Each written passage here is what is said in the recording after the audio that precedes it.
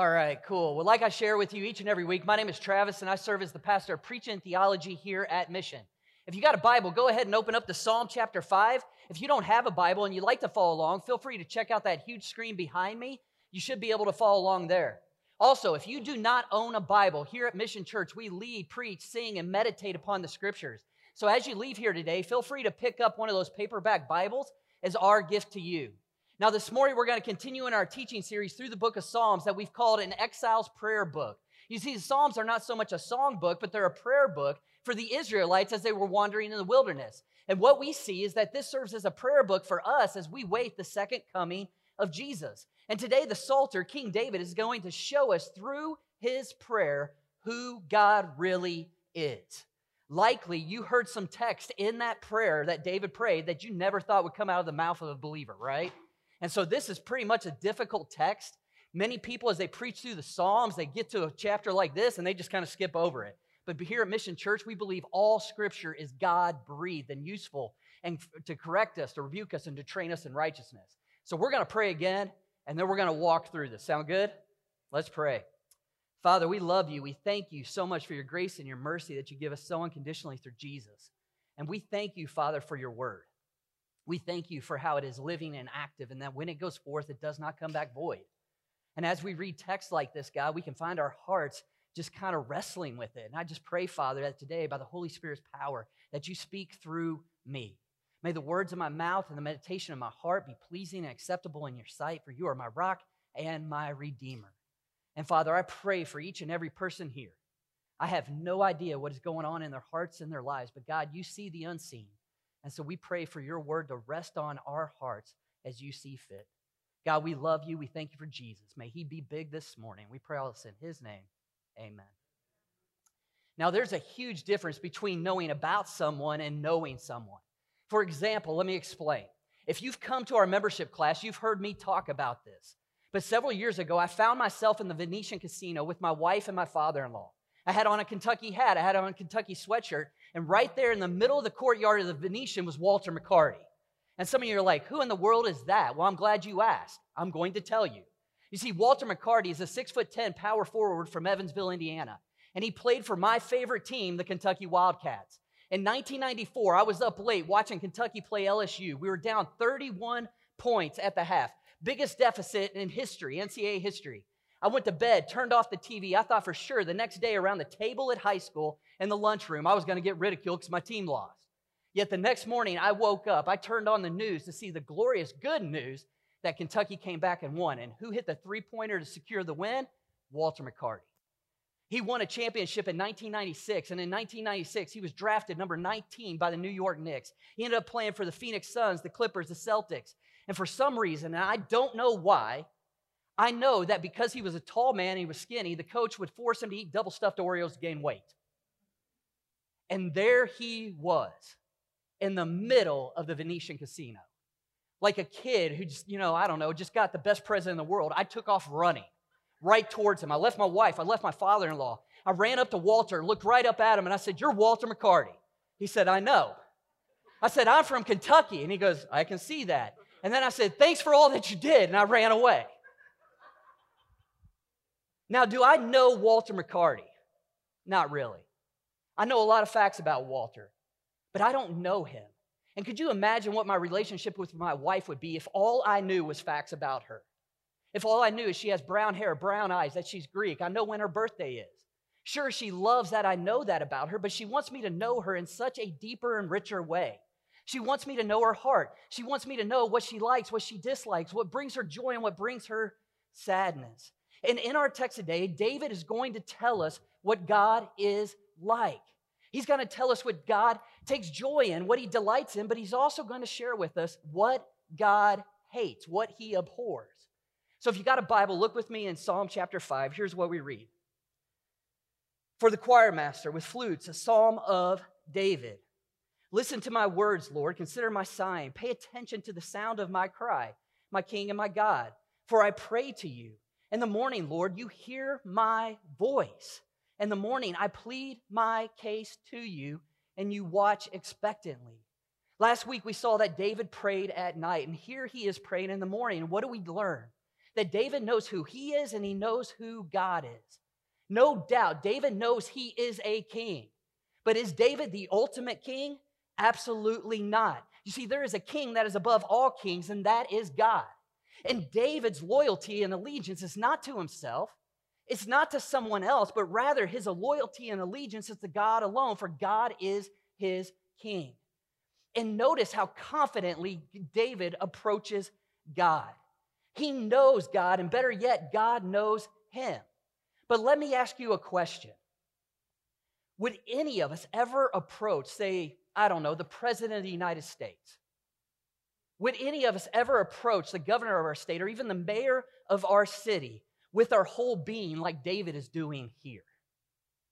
I mean, David is saying, listen to my words, hear my sighs and my groaning, and listen to my cry to you.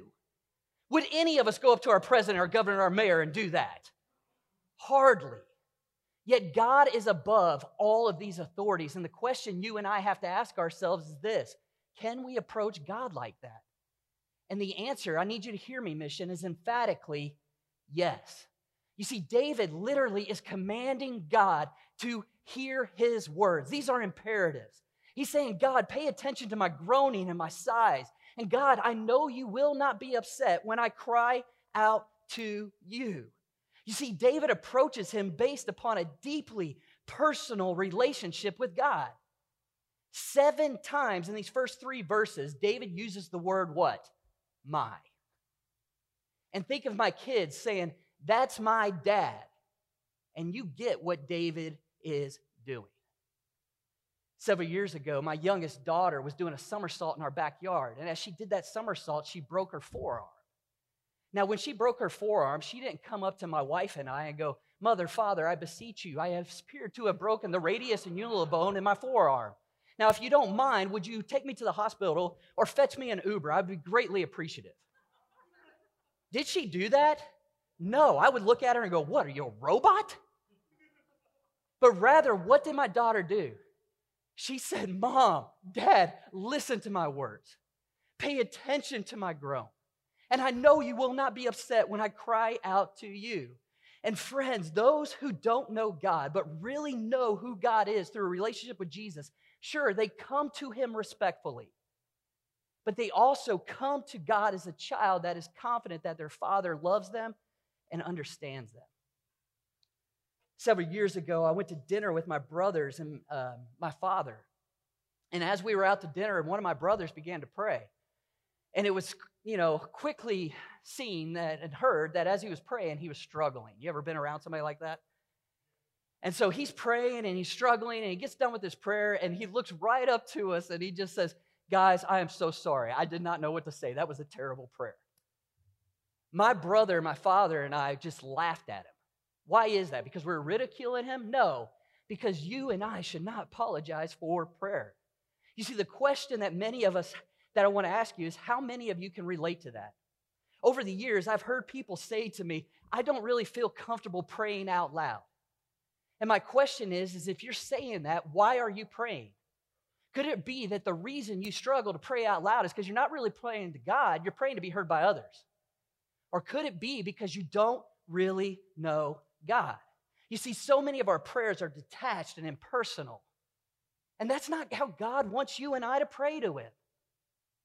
I mean, one of the best prayers in the scriptures is not the Pharisee who's rocking out some great, linguistic, prayer, but the tax collector who says, God, be merciful to me, a sinner. And what does Jesus say? That one went away right with God, not the other one. Charles Spurgeon, who's just a good famous preacher, he's got a great beard, kind of like John Lee. But listen to what he says. He says, true prayer is measured by weight, not length. A single groan before God has more fullness of prayer in it than a fine oration of great length. You see, it is because David really knew God and because God knows him that he could cry out to God and he could sit there with what? Eager expectation, knowing that God would respond. A couple of weeks ago, we watched my mother and my father's golden doodles while they went out of town. Now, one of my parents' golden doodles, every day and every evening, slept right next to the front door. Why? Waiting for them to come back, eagerly expecting that they would come through that door. My daughters order stuff on Amazon. And when they order something on Amazon, do they just wait passively? No, they wait expectantly, looking at that front door, waiting for the delivery man to come through.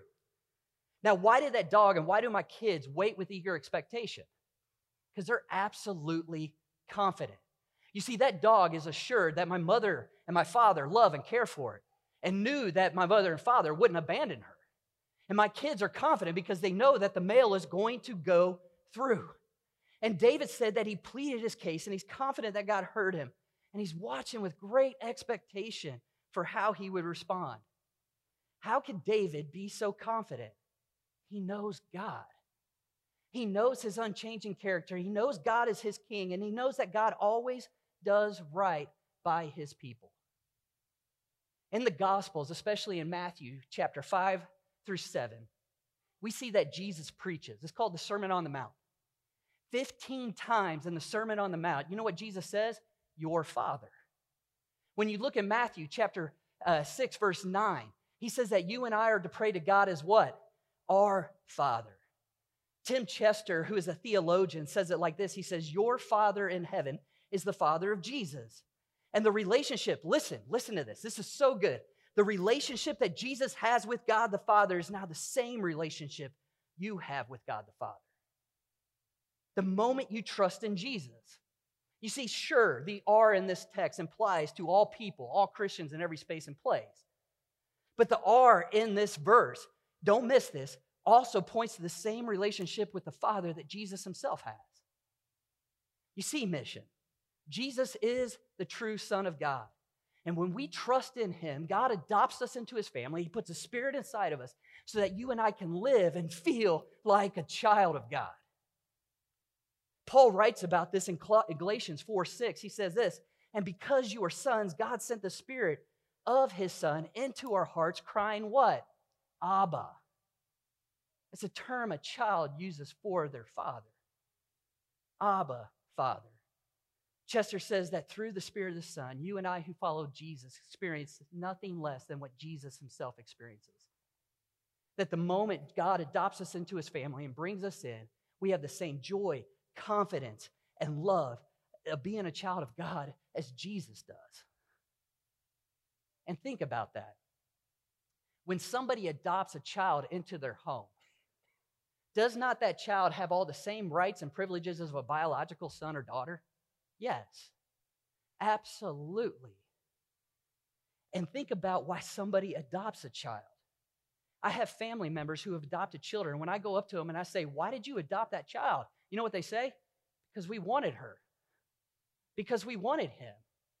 And think about the way you and I get to pray, saying, God, hear my words. God, listen to my groans. God, don't be upset by my cry because I know you love me. When we pray that way, it's just an emphatic declaration that God wanted you. And that's why he's saying, pray to me like that. Don't come to me with this, long, wordy prayer. Come to me with your whole being. And that's what David's doing. When I was studying this week, man, it made me want to do backflips in my office. Because how many times do we just rehearse these long, lengthy prayers, and God's not honored by that? He just wants you. You see, David knows the character of God, and he shares that with us. And how does he do it? He tells us by what God is not. And this is a little bit kind of abrasive, and some of you just put your seatbelt on, okay? Here we go. Verses 4 through 6. For you not a God who delights in wickedness. Evil cannot dwell with you. The boastful cannot stand in your sight. You hate all evildoers. But I thought you hate the sin and love the sinner. Got to be careful of our Christianese statements that don't align with Scripture. You destroy those who tell lies. The Lord abhors violent and treacherous people. You see, in David's prayer, he proclaims theological truth about who God is. And he says, absolutely emphatically, God, you are not one who delights and rejoices in sinfulness and wickedness. And praise God that he doesn't delight in these things. Amen? You see, God only loves that which is good, beautiful, and true. And God's love for us and his hatred for those who practice sin are basically the same side, or two different sides of the same coin. And we struggle with that. And I know this is going to be a little bit theological, but I need you to hang with me because all scripture is for our good. And this is a glorious truth of who God is. I have 2 daughters at home, and I love them immensely. And if somebody harms one of my daughters, am I not furious with them? And if somebody harms one of my daughters and I don't do anything about it, do you not think my daughters would question whether or not I love them? You and I tend to hate that which destroys what we love. And God does this in a perfect way. You see, God's love and hatred are not arbitrary. God hates sin, and he hates those who practice sin because he is holy, because he's righteous, because he is good, and because he is so loving. All of us in this room, we want a God like this. We want a God who is holy, just, and good. How do I know this? Because when somebody hits your car, do you want them to pay? When one of my kids get hit by one of my other kids, do they not want that child to pay? Yet when you hit somebody's car, do you want to pay? Yet when they hit somebody, do they want to pay? You see, we always love God's justice. We love God's goodness and his holiness when it works in our favor. And think about how incredible the goodness of God is in light of what he's not. David tells us, number 1, that God does not delight at all in wickedness. What this means, and I need you to hear me, is God does not think wickedness is fun or funny. He's not attracted to it, and he's not entertained by it. And when I read this week, it was like, ouch, why is that? Because I'm oftentimes attracted to and entertaining wickedness when it comes across my TV screen, when I see it on the internet, when I see it in the movies. And the question is, can many of us be so desensitized to sin because we're so entertained by it?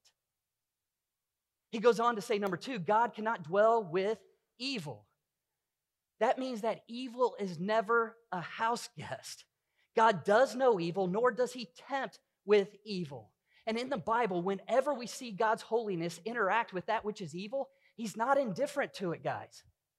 He's not indifferent to it, and nor does he ignore it. If anything, we see that God's holiness, when it confronts evil, he either consumes it like a fire or he purifies it. In Isaiah chapter 6, we see that Isaiah is standing before a holy and righteous God for 6 solid chapters. He is just spewing out words. Yet when he sees God in his holiness, what does he say? Woe is me, before I am a man with unclean lips. And what does God do in that moment? Lightning bolt and zap him up? No. He comes to him and he purifies him. And you need to hear me. If you call yourself a follower of Jesus in this room, 1 John 3:6, or 3:6, yeah, it was 3:6. It's in my notes. I got it, okay. 1 John 3:6, the Apostle John says that those who follow Jesus do not make a practice of sin in their lives. They're constantly repenting of it and trying to kill it. And if you are a Christian in this room and you find yourself not in a posture of continual repentance, you got to ask yourself if you really know Jesus.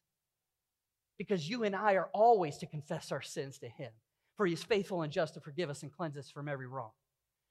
Right? But then, what does James 5:16 says? Confess your sins to one another. Pray for one another so that you be healed. He goes on to say that those who boast cannot and will not stand before God. Who are those who boast? Are they not the ones, the kings and the rulers who conspire against God in Psalm chapter 2? Ones who are trying to overthrow God and to harm God's people. He says they will not stand, which is why God hates all evildoers, literally those who make a practice of sin. He abhors it. He destroys it. He destroys deceitfulness and lying. He takes no pleasure in those who do violence, which is literally in the Hebrew is bloodshed, murderers. And if you and I are sitting here this morning, because I can imagine what you're feeling as you're sitting there. You're sitting there thinking, geez, I'm so glad I came this morning. But there's some of you that I know are sitting there and you have enough self-awareness to hear this text and go, wait a second, that's me. You see, God's holiness puts us all in a bad spot. each and every one of us, myself included, could raise our hands and say, yes, I've delighted in sin. I thought it was funny. I thought it was entertaining. I can remember points in my life before I walked with God ridiculing Christians, calling them dumb. And don't miss this. David himself knows this is true of him. David's not just this, really righteous, good dude, is he? David was a liar, an adulterer, and a murderer. And mission, you and I will not understand the good news about what Jesus has done unless we thoroughly understand the bad news. I oftentimes tell my kids that a firework shines the brightest against what? A really dark backdrop. These stars that you see around shine the brightest when the backdrop is the darkest.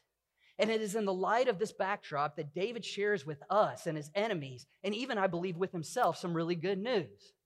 You see, there is a way you and I can approach God in which we will not experience his wrath, experience his anger, and that is by knowing him. Listen to what David says in verses 7 through 8. But, if you got a Bible, circle that, because you know I love the big butts of the Bible, okay? Because good news comes after. But I enter your house by the abundance of whose love? Your faithful love.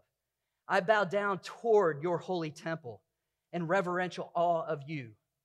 Lord, lead me in your righteousness because of my adversaries. Make your way straight before me. You see, how are you and I, and even sinful David for that matter, able to enter into God's house? It's a great question. Does David say, I can enter your house because of my great love for you? No. Does he say, I can enter your house because of my righteous good works? No. Does he say, I can enter your house because my unbelieving perfect record in church attendance, or my unbelievable perfect record in church attendance? No. How can he enter God's house? It's the Hebrew word hesed. It refers to God's covenantal love. When my children were little, we used to read to them every night the Jesus Storybook Bible. And if you're an adult and you have not read that book, go buy it. It's not just a children's Bible. You see, Sally Lloyd-Jones rightfully understands the Hebrew word hesed is this: an unrelenting, never giving up, never stopping, unbreaking, always forever love. And praise God that his wrath against our sin is not the last word. You see, friends, you and I can only enter the house of God by his presence and into his presence by his love for us. All other religions teach that the way you get to God is not through what God has done, but through what you can do. They tend to describe religion as a mountain with God at the top and us at the bottom. And there's different pathways and trails up that mountain, which are different religions and ideologies. And they basically say, you just pick the right one, you take that path, and you can get to God. Yet that type of analogy is completely antithetical to the gospel. And I remember sitting on a bus in which a guy was sharing this with me, and I looked at him, I go, that's not Christianity at all. You see, Christianity is more that God's on top of the mountain, we're down at the bottom. He came down in the person and work of Jesus, picked me up, and took me back to the top without me even taking a step. And how did God show his love for us? John, again, is so helpful in 1 John 4:10. Listen to what he says. Love consists in this, not that we love God, but that he loved us and sent his son to be an atoning sacrifice for our sins. The Apostle Paul says it in Romans 5, 8 through 10. He says, God proves his own love. Why does that verse just resonate with me deeply? Because when I'm in the dark night of the soul with enemies all around, and I'm going, God, how can you let me go through this? I thought you loved me. Where are you? He takes me to Romans chapter 5, and he goes, I prove my love for you. You know where I'm at. You know my disposition, my look upon you. And what is it? God proves his own love for us in that while we were still sinners, Christ died for us. How much more then, since we have been justified by his blood, will we be saved through him from what? Wrath. He says, for while we were enemies, we were reconciled to God through the death of his son, then how much more, having been reconciled, will we be saved by his life? Mission, notice what Paul says. He says that God loved you and that he came for you, that Christ died for us while we were still sinning. Not when you cleaned yourself up, not when you made yourself better. He says that Jesus died for us while we were still enemies. We weren't indifferent towards God. We were actively rebelling against him. And it was when we were actively against him that Jesus, what? He died in order to reconcile us back. I mean, I wrote this in my notes, and I think it's good. I think it is. I'm going to share it with you anyway. It says, Christianity is not be good, then God welcomes you. Christianity is not be better, than you can enter God's house. Rather, Christianity is God is good, sent Christ, and the moment we trust in him, everything changes. He adopts us into his family. We move from sinners to saints to enemies to sons and daughters of God. Just the other day, I found myself in a brief conversation with a guy who doesn't go to church. And while I was talking to him, he said, I don't want to go to church because at church, all they ever tell you is what you have to do. And I quickly just responded, yeah, but at our church, we don't tell you so much about what you should do. Rather, we tell you a whole lot about what God has done for you. You see, it is only when you and I know what God has done that I believe you and I will be given new hearts to want to do what God tells us to do. You heard me say a couple weeks ago in John 14:15, Jesus says, if you love me, you will obey my commands. And it's not a conditional statement. He's like, if you do this, then you might do this. No, it's a future active indicative. Basically, what Jesus is saying is, if you love me, you will. It's not a matter of if and might. You will obey my commands. Why? Because you've been given a new heart. And when you really know who God is and he changes your heart, you want to obey his commands. You want to do his will. And those who experience God's love through Christ long for God to lead them. They want God's guidance and direction in their life. Think about this. David is no doubt in a tight spot. He's literally by himself, likely, surrounded by enemies, thousands of them, squeezing in on him. And his prayer is not, God, get me out of this. God, put me on a safe path. But rather, when the pressure is coming down on him, he says, God, put me on a path that will mostly please you. Put me on a path in which I can most glorify you. You see, no doubt the Christian life is good, but it's not easy, is it? Nobody in this room who is following Jesus Christ is going to be immune from the trial and the trouble. We're going to go through physical, relational, and emotional strain.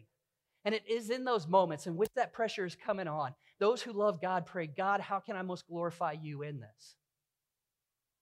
You see, he's basically saying, your way, make your way clear and straight before me. So far in this text, David has been talking about I and mine. Now he moves to they and them, okay? He starts talking to those who are against him. And listen to what he says in verses 9 through 10. For there is nothing reliable in what they say. Destruction is within them. Their throat is an empty, open grave. They flatter with their tongues. Punish them, God. Let them fall by their own schemes. Drive them out because of their many crimes, for they rebel against you. David prays to the ultimate king, and he knows he's the ultimate judge, and he asks him to act justly on his enemies. David is not taking matters into his own hands. Rather, he is waiting for God to act. And notice what the hearts and plans of these people are. They're destructive. They are not beating with love and passion for God and to honor God's people, but rather they are dead, open graves. Who in here has ever smelled a rotting corpse? Okay, I have, okay? Some of you are like, I've never done it. And it wasn't a person, it was a guinea pig. You see, while I was out of town, my son's guinea pig by the name of Neville had passed away. And instead of discarding that guinea pig in a way in which you should, it got buried in the backyard. Nobody told me. One day I go outside, I see calcium deposits and water deposits starting to get on the brick wall. I know there's a leak. Somebody cut a water line. I go out there to see this puddle. My son and I take shovels and we start digging. All of a sudden I hit something solid, but it's really soft. Nobody has told me anything. I reached my hand deep into that puddle to pull up a rotting dead carcass of Neville staring at me. In that moment, the stench filled the entire backyard, went into my nose. I literally went inside and shampooed my nose 6 times, just trying to get it out, and I couldn't do it. Fixed the water line, took care of the situation, but it was absolutely disgusting. David is saying that is the image of these people, the rotting corpses. Their lies and their flattery are not intended to bring life and to honor God, but rather their intent is to kill and destroy. And friends, that is why David prays for God to judge them, to punish them, to thwart their schemes. And who in here would not do that when there is somebody wreaking havoc and evil in your neighborhood, in your city, in your state, and in your nation? Do you not pray, God, stop them? A few years ago, we got a communication from the school up the road from us that there was a guy going around in a van, and he tried to abduct a young girl on her way to school. And guess what I prayed in that moment? God, stop him. Let him be caught. May he go through the just judgment of the systems you put in place and make sure he can never do this again. You see, the crimes David is talking about here are not so much against him, but they're against who? They're God. It's not personal. Rather, the crimes are against God, and he's basically saying, God, just like a boomerang, comes back to the one who throws it, make them trip up, stumble, and find destruction in their own schemes. Fall by the destruction that they are causing. You see, mission, God alone is good, holy, and righteous. There's only joy in him. And as followers of Jesus, we look at the world around us through the spectacles that Jesus has given us. That we look around at the world around us, we look at the evil we're seeing through the perfect holiness, goodness, and righteousness that we see in God and we see in his word. You see, there is objective moral reality in this world, and it's because God exists. And many of us in this room can tell the stories of how we've been harmed physically, emotionally, spiritually, relationally, financially, because of people. And if there is no standard of morality, then hear me clearly, they're not wrong. But that is why, as followers of Jesus, God has declared what is right and wrong. And it's by his standard that we pray for him to act. We pray for God to judge, to make them bear their guilt, and to fall by their own plans. And why do we do that? It's because I believe we want to see eventual good come in their lives. There are times in my life in which I have seen things, people warring against God and God's people, and I will actively pray, God, work against that. Help them to either fall by destruction of their own plan or God save them. But do not ignore this. Do not let this off the hook. Why do I do that? It's because as you and I look at the Psalms, we see that this is what is classified as an imprecatory psalm. What that means is, as these psalmists pray these prayers, they're praying for God to bring justice upon the wicked, that they are praying for God to, vindicate his people. And don't miss this. Don't miss this. At times, yes, at times, look at Psalm 83, verses 16 through 18. They pray for those who are doing the very harm to stumble upon their plans so that they will turn to God for salvation. Yet David shares in the last two verses the joy that you and I have who really know God. Listen to what he says. But let all who take refuge in you rejoice. Let them shout for joy forever. May you shelter them, and may those who love your name boast in you. For you, Lord, bless the righteous one. You surround him with favor like a shield. David ends his prayer basically saying, God, either they succumb to their destructive ways, make that happen, or make them take refuge in you. God, judge them or save them, but don't let them off the hook. Don't ignore this. And the idea of taking refuge in God is not like temporarily going under a shelter in the midst of a rainstorm. But the idea of taking refuge in God is moving into a home in which God is all around you and above you, and committing your life and future to God by relying on him and his power and protection in your life. You see, those who take refuge in God boast in who? Themselves? No. They boast in God. They exalt God. And how do they do that? By joyfully living out the righteousness of God. What that means is those who trust God live their lives to honor and obedience to him. And don't miss this, not to earn anything from God, but out of gratitude for God. And some of us who are following God, maybe you're new in that faith, right? You're new trusting in Christ, and you're walking along and you go, it just doesn't feel natural. That's okay. Keep walking. When you go out and buy a brand new pair of jeans, aren't they a little bit tight at first? But as you walk in them, what happens? They start to loosen up. They feel more natural. Maybe for you, it's more like me. When they come out of the wash, it's like, daggone, what just happened? Did they shrink? Like, what's going on here? But the more you start walking in them, they start loosening up. And that's what happens, that when you trust in God, you are literally clothed in the righteousness of Jesus. You're given a new heart, new affections. You start to live out naturally, intrinsically, new desires and new affections. And as that happens, it becomes more natural. And don't miss what David said. God honors those who walk with him in integrity, for the you in that verse is emphatic. And David says, God, you are like a shield around me. It's not talking about like a chest shield, right? Just protects this. But rather, this is talking about a full body shield from feet to head. And he says, God, you are a protection all around me. And so far, for the last 35 minutes, I've talked a lot about what is called the active righteousness of God, what you and I must do. But you and I can look at this text. If you were like me, when I didn't know Jesus, I'd walk out of here and go, I can't do that. I can't change my heart. I can't change my affections. And as we go through the Psalms, we're not going to see these psalmists and these psalters talk a whole lot about, active righteousness. They're going to talk about that, but they're also going to talk about passive righteousness. What does that mean? It's the truth that God's covering those who take refuge in him is ultimately fulfilled in Jesus. You see, you and I, we look at this psalm, and we can walk out of here and go, I got to go clean myself up. But if you've heard me say anything over and over and over again, you can't do that.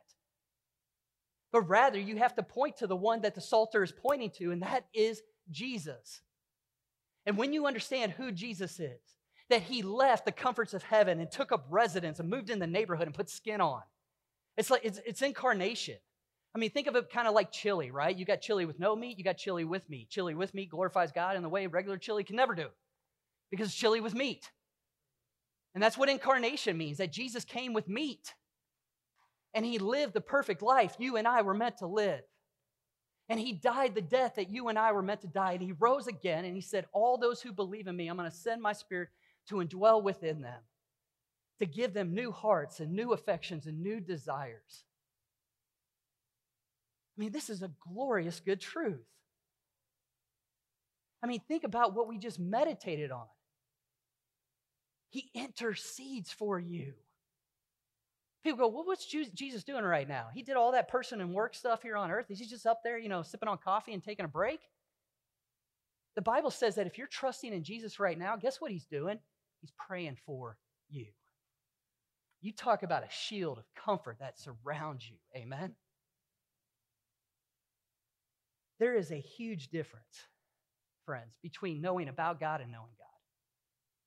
And my question to you is just simply this. Do you know God in the way you know somebody like, I don't know, Walter McCarty? Know a lot about him, or do you know him? You see, what the psalmist is showing us is who our God is. And he's basically saying, take a step back, marvel, and enjoy. Praise God for this text. Marvel at who he is. If you do not feel like you know him in the way in which you should, then cry out to him.